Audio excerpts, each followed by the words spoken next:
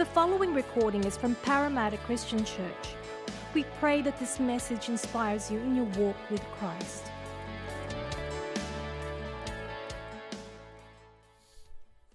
Church, good evening. If you're visiting with us or you've tuned in fairly recently, we're in the midst of a series called The God You're Looking For. And we're talking about who God is, His identity, and just how that will impact our relationship with Him. Tonight we are looking at the God who is righteous. The God who is righteous. Now, I don't know about you, but when I think about God's righteousness, it poses some challenges to me.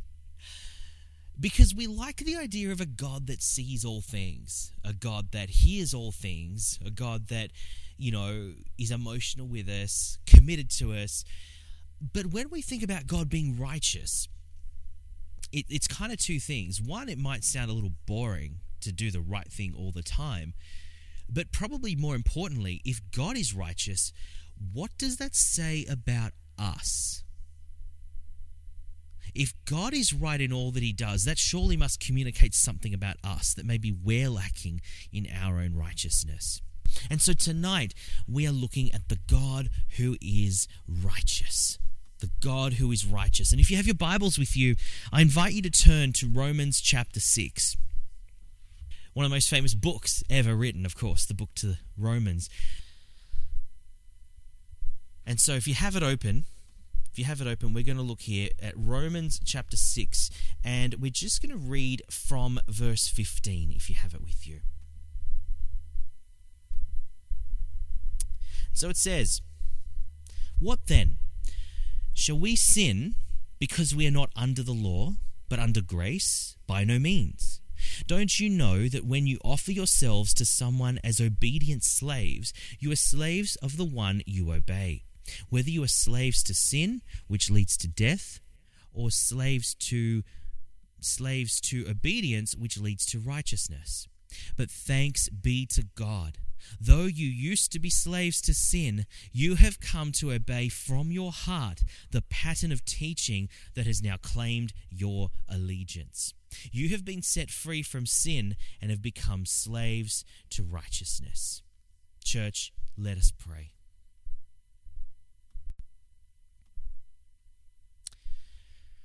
Father, tonight we thank you for this word, Father, and tonight we ask for illumination. We ask for revelation, Lord. I ask for anointing. Lord, I pray that you will give us open eyes, Lord, that we may see wondrous things from your law.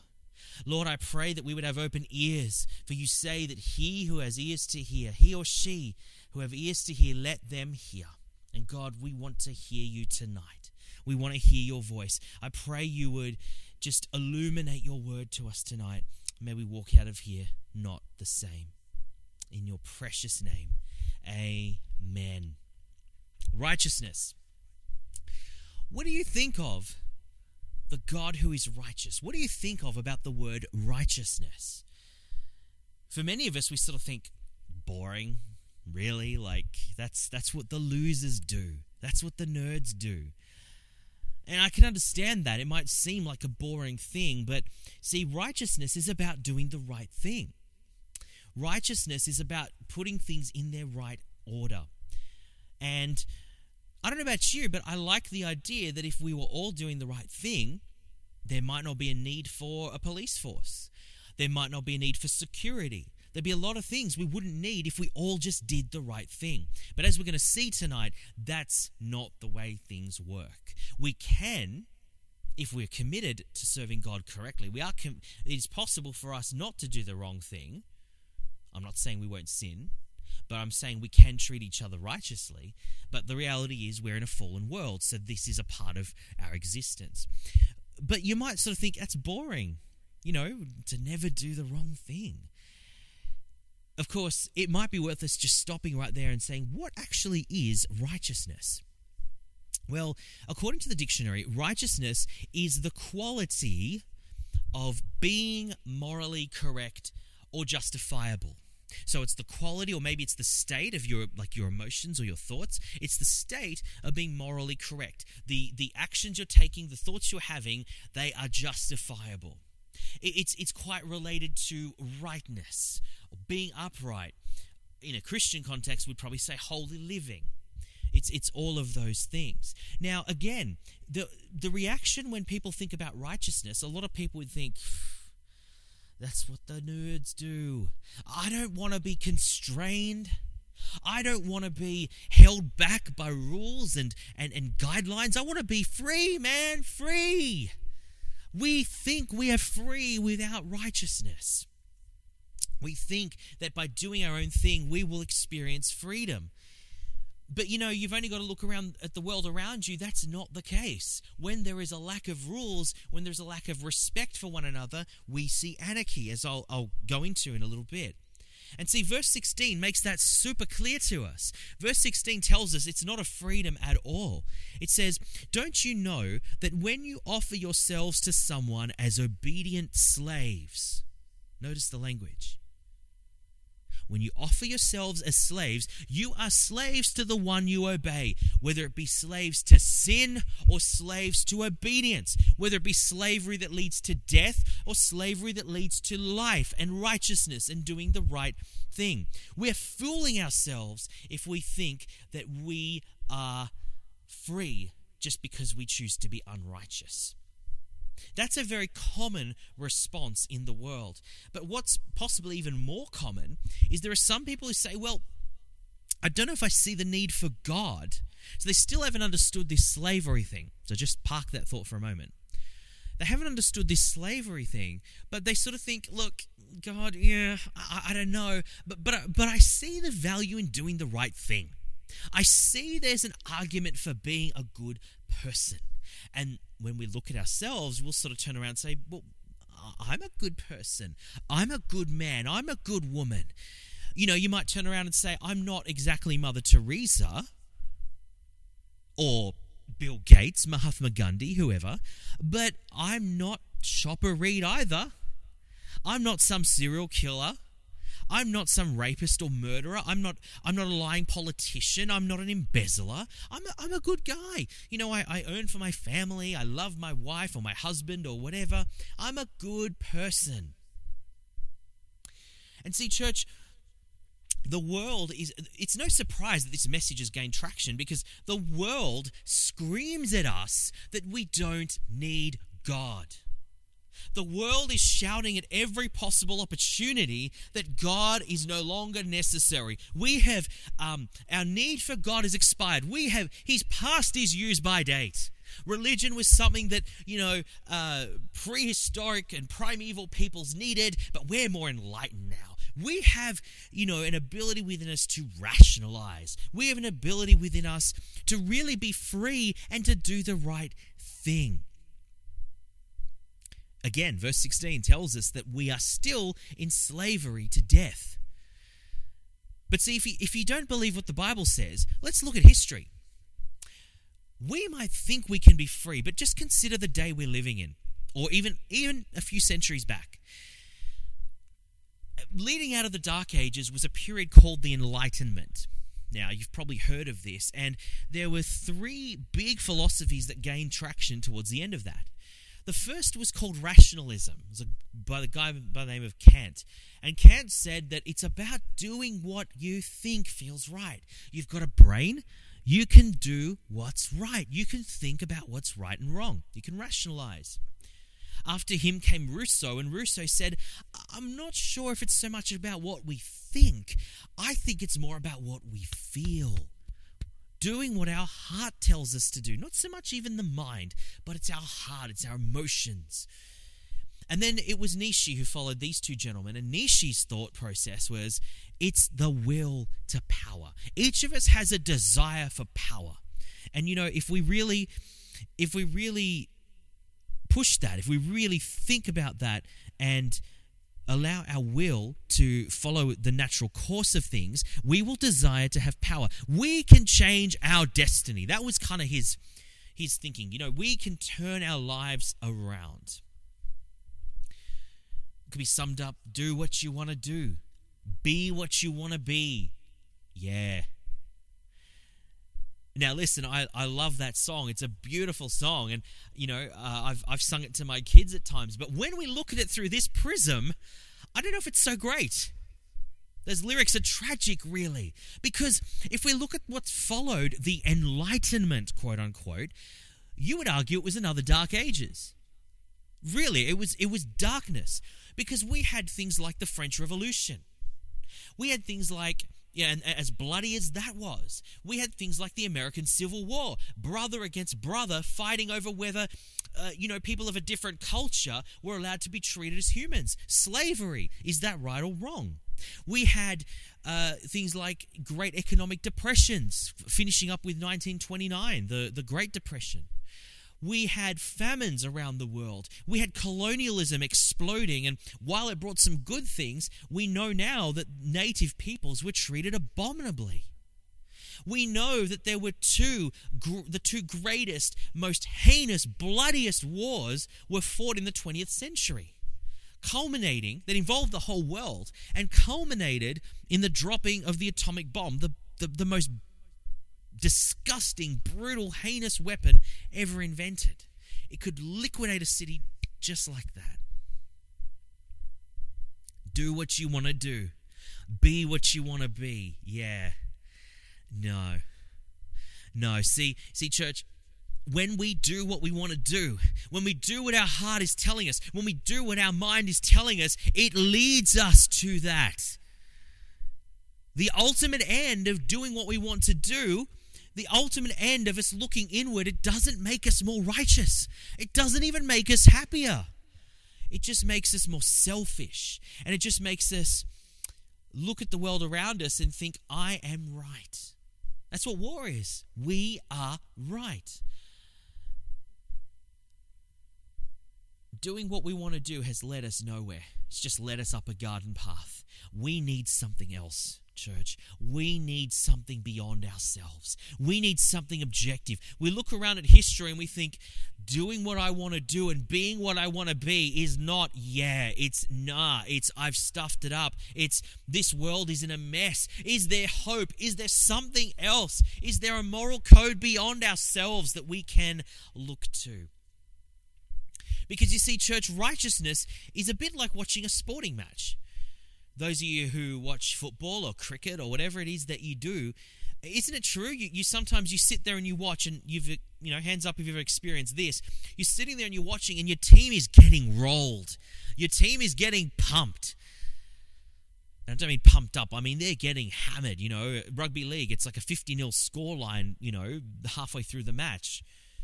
Cricket, it's 0 wickets for 300 runs or something. You're just getting beaten up. And you sort of sit there and think, give me a jersey. Give me a shirt. I'll get on the field. None of us have done that before, have we? No, it's just me. Okay, it's just me.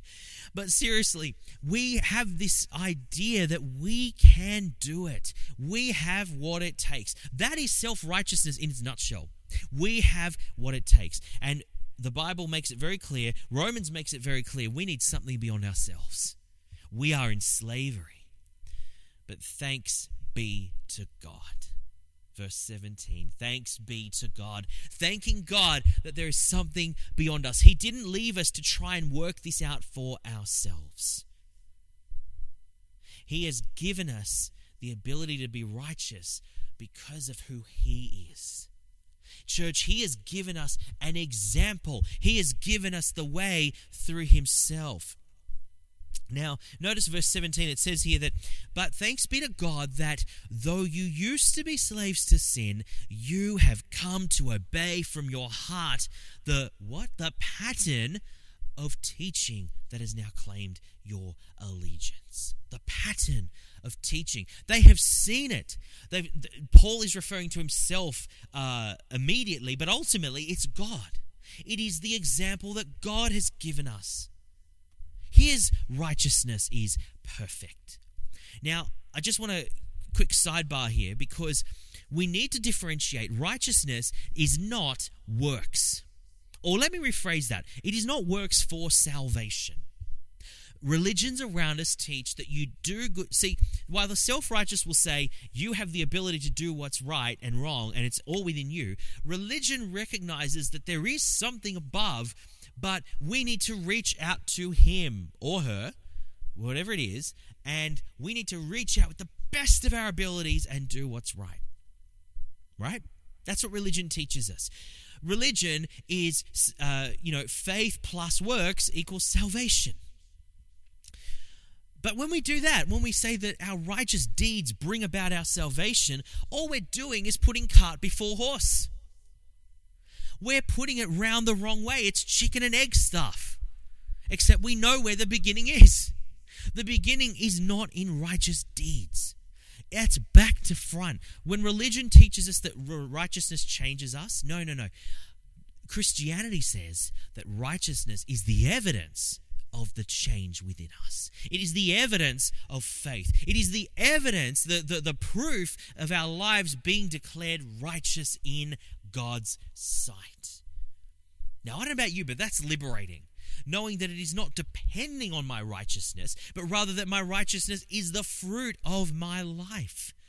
It is the proof that I am a genuine follower of Christ. And so we have God's example. We have God proving to us time and time again that he is the perfect king, perfectly righteous. A couple of examples here in the word. We could go all day. I've just picked on 3. Psalm 11 tells us that the Lord is righteous and that he loves righteousness and that the upright will see his face. He loves righteousness. He cherishes righteousness like you might cherish a dog or a cat or a baby, even moreover. Like a baby, like your child. God cherishes righteousness. He loves it. It is so much a part of what he wants for us and the way that he lives that he loves it. He cherishes it. But then we read in Psalm 119, it's even more than that. Not only that he loves righteousness, righteous are you, O Lord. Righteous are you. Righteousness defines God, and God defines righteousness. Isn't it amazing? Not only that he loves it, but his very fiber. It's almost as if you could cut God, he would bleed righteousness. And that means always being in that state of morally correct, justified. He's never sinned in his eternal existence. And then in 2 Corinthians, Paul is quoting one of the other Psalms saying, his righteousness endures forever. His righteousness doesn't end. Now, I don't know about you, but I'm glad that God doesn't take a day off from being righteous. I'm glad that God doesn't change. I'm glad that we serve a constant God, a God that doesn't play tricks on us. I'm glad that God doesn't get bored with his own righteousness.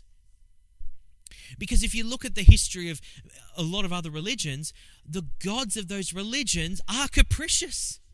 The gods of those religions play tricks on each other. They go to war with each other. They are not morally good all the time. If you don't believe me, watch the movie Thor. Or watch any of these other movies about pagan deities. That's not how this works. But thanks be to God, we have the example, the pattern that he has set before us. And if we don't believe the Old Testament, we look at the New Testament. Jesus walking the earth, never sinning in thought, word, or deed.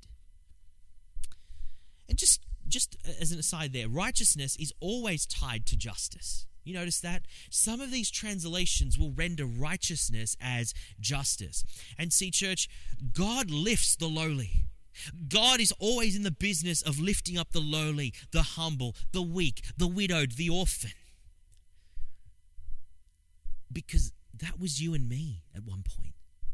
When we came to God, we were the weak and the lowly and the orphaned. Now, you might turn around and say, well, that's such good news, Andrew. That is wonderful news tonight. I have the example of God's faithfulness. I have his manual in his word. But just call time for a second. Time out. I know that sometimes the manual isn't enough. I know that sometimes just following instructions isn't enough. And for sure, sometimes it's not.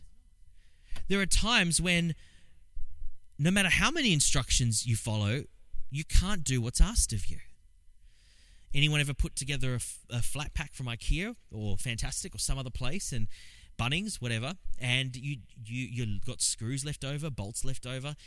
I mean, let's be honest. Us guys, we probably didn't read the manual, but the ladies would have. But it's just not making sense.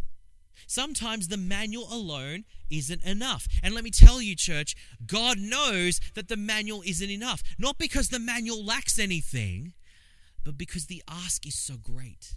The ask to be righteous is something that is humanly impossible. Is it any wonder that Jesus said, this is impossible, talking of salvation by works? With man, this is impossible. But with God, all things are possible. And how, you say? How is this possible? How can we look beyond just having the manual? The manual's great, but is there more? Is there more than just God's example? Praise God. Yes, there is, church. We have His strength. We have His power. We have His Spirit residing within us. See, verse 18, it doesn't say it, it implies it. You have been set free from sin and have become slaves to righteousness. It's implied. Slavery kind of, it's jumbo jet stuff. 747 goes right over our heads. But in Paul's day, slavery was extremely relevant because slavery was extremely prevalent. It was all over the place. And, people traded slaves like they trade shares today. People traded slaves like you might sell a car. You need the money, you sell that person. You need a job done, you buy that person. See, today you might be Jason's and tomorrow you might be Priscilla's or whoever's. You might be here today, gone tomorrow. That is the nature of slavery. And so Paul says, you were slaves to sin. You were slaves to death. But listen, you are now slaves to righteousness. What has happened? What's changed? I'll tell you this, church, we were not able to step out of the slavery by ourselves. Someone bought us. Someone paid a price. Someone looked at us unlovely and unworthy as we were and paid a price. They thought it enough of us to buy our freedom. Who could that have been? What could that have been? It's the cross. It's the cross. We've been liberated from slavery to sin, and we're now slaves to righteousness. Why? We were bought with a price. We were bought with the sinless blood of Jesus. We were bought by Christ. See, church, in the fullness of time, one came and one was born to raise the sons of earth. One came from a throne of endless glory to a cradle in the dirt and came.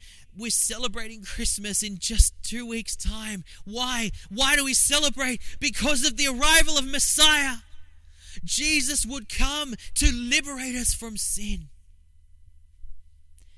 And now God, through the sacrifice of Christ, through His cleansing blood, and now we stand with God's mercy drenching us, with the blood of Christ having washed our hearts, and the Spirit infilling us, we can now be declared righteous. And church, our righteousness can only stem from this. Any goodness that we have is not the goodness of our own heart. Yes, we're made in the image of God, but it is totally dependent upon the cross. It is totally dependent on the work of salvation that only God, the triune God, can bring about in your heart. If you hear a preacher say anything else, church, that's a lie. That's a lie. There's nothing within us that can do this. It is simply God.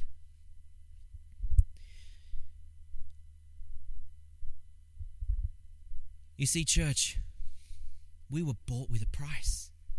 And God, having shown us His righteousness and now having equipped us by His Spirit through His blood, through His mercy to do the righteous thing, calls on us now, just as we were lifted out from the lowly place, to help lift others from their poverty. Physical, yes, but spiritual even more so, to share his good news and to do our part in making a difference around us. Sometimes the difference is small. Sometimes the difference is very small. This morning,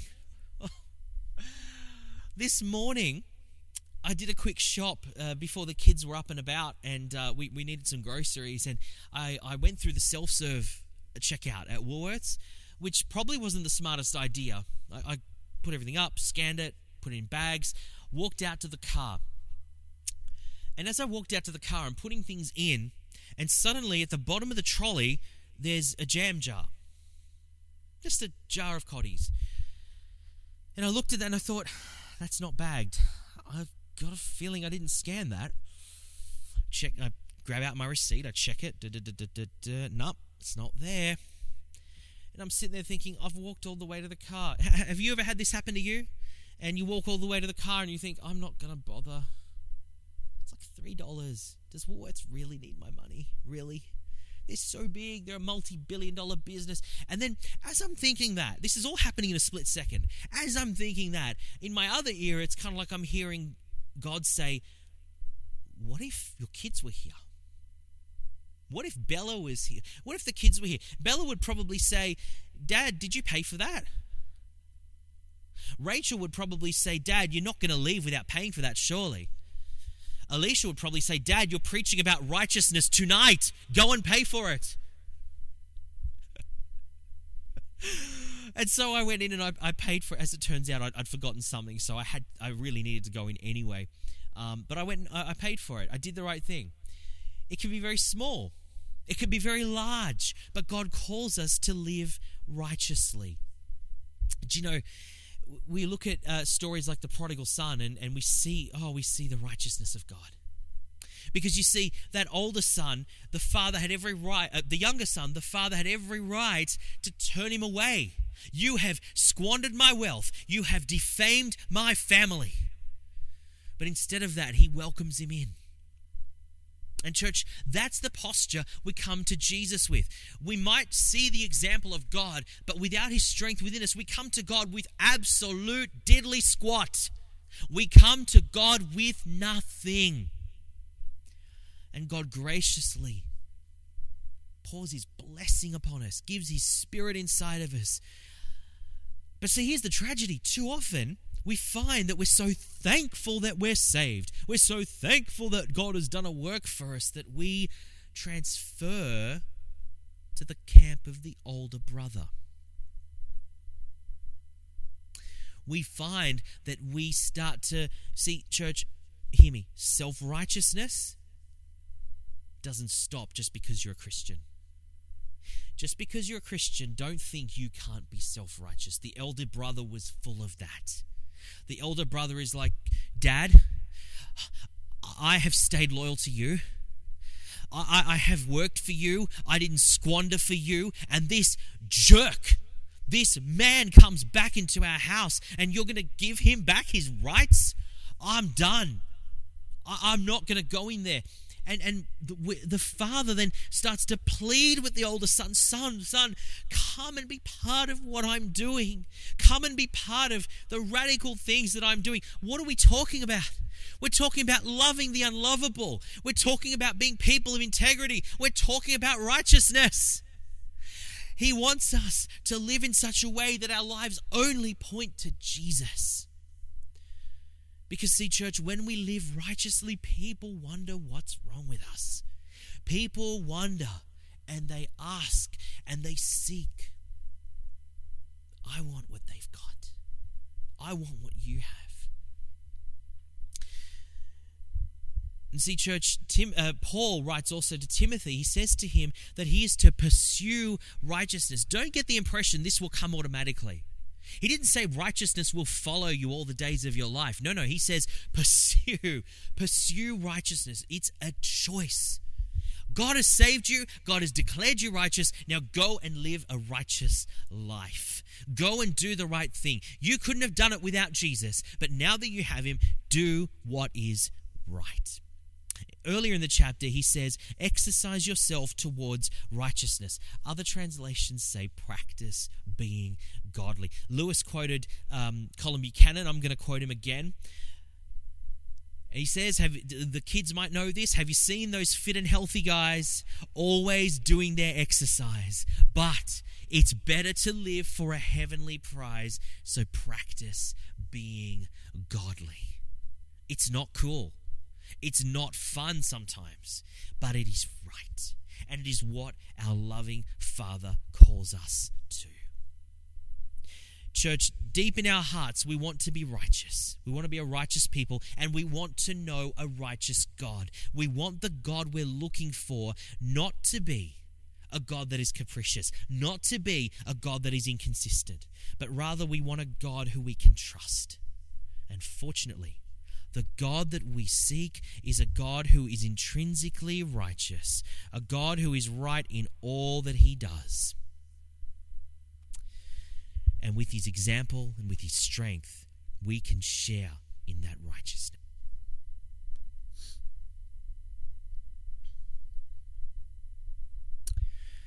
And so, church, just quickly as we bring this to a close, tonight some of us have an idea that our righteous deeds will save us. Spoiler alert, they're not going to. Some of us think that our righteousness is better than that of those around us. Yes, we're not some saint, but we're not some murderer either. It's not going to be. God doesn't see it that way. Some of us think that our deeds are not necessary. We're like the older brother on the other side. And no, that's not true, church. Our deeds matter, not to save us, but to show that we're saved, to prove that there is a difference within us.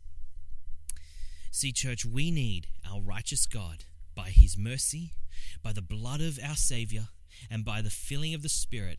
We need our God to call us righteous as he is righteous. And then we need to be about his business, living righteously so that others may see the difference in our lives. When we are the same as the world, they don't want what we have. But when we are different, when we walk to a different beat, it makes us more interesting. It makes our gospel more interesting. It makes our God more attractive when they see the difference in our lives. It's not just about being relevant. See, church, I was reading an article this week about the way that the Western church, particularly in America, I think, but the Western church has emphasized relevance. And listen to this. This is damning. It says, there is an irony, though, in how whenever Christians seem to attach themselves to mainstream culture with all of its vices, so that's us trying to look like the world and smell like the world, trying to attract people into church. When Christians attach themselves to mainstream culture in the hope of drawing people towards God, they, that is the Christians, seem to get drawn towards that vice. It's the exact opposite. In trying to be relevant, we lose our desire for righteousness. Let's not be that kind of church. Let's be a church that prioritizes righteousness, not relevance. Sure, let's try and be relevant to those around us, but the greatest way we can be relevant is showing the difference God has made to our lives. My prayer, church, I know the prayer of Hill and Lewis and all the leaders, elders, and so forth, is that when people see us in action, when people see us, there's an evenness, there's a good temperament, and there's a desire to serve, there's a desire to be righteous. It is my prayer tonight that as people look to us, they will be on their way to finding the God they are looking for. Let's pray.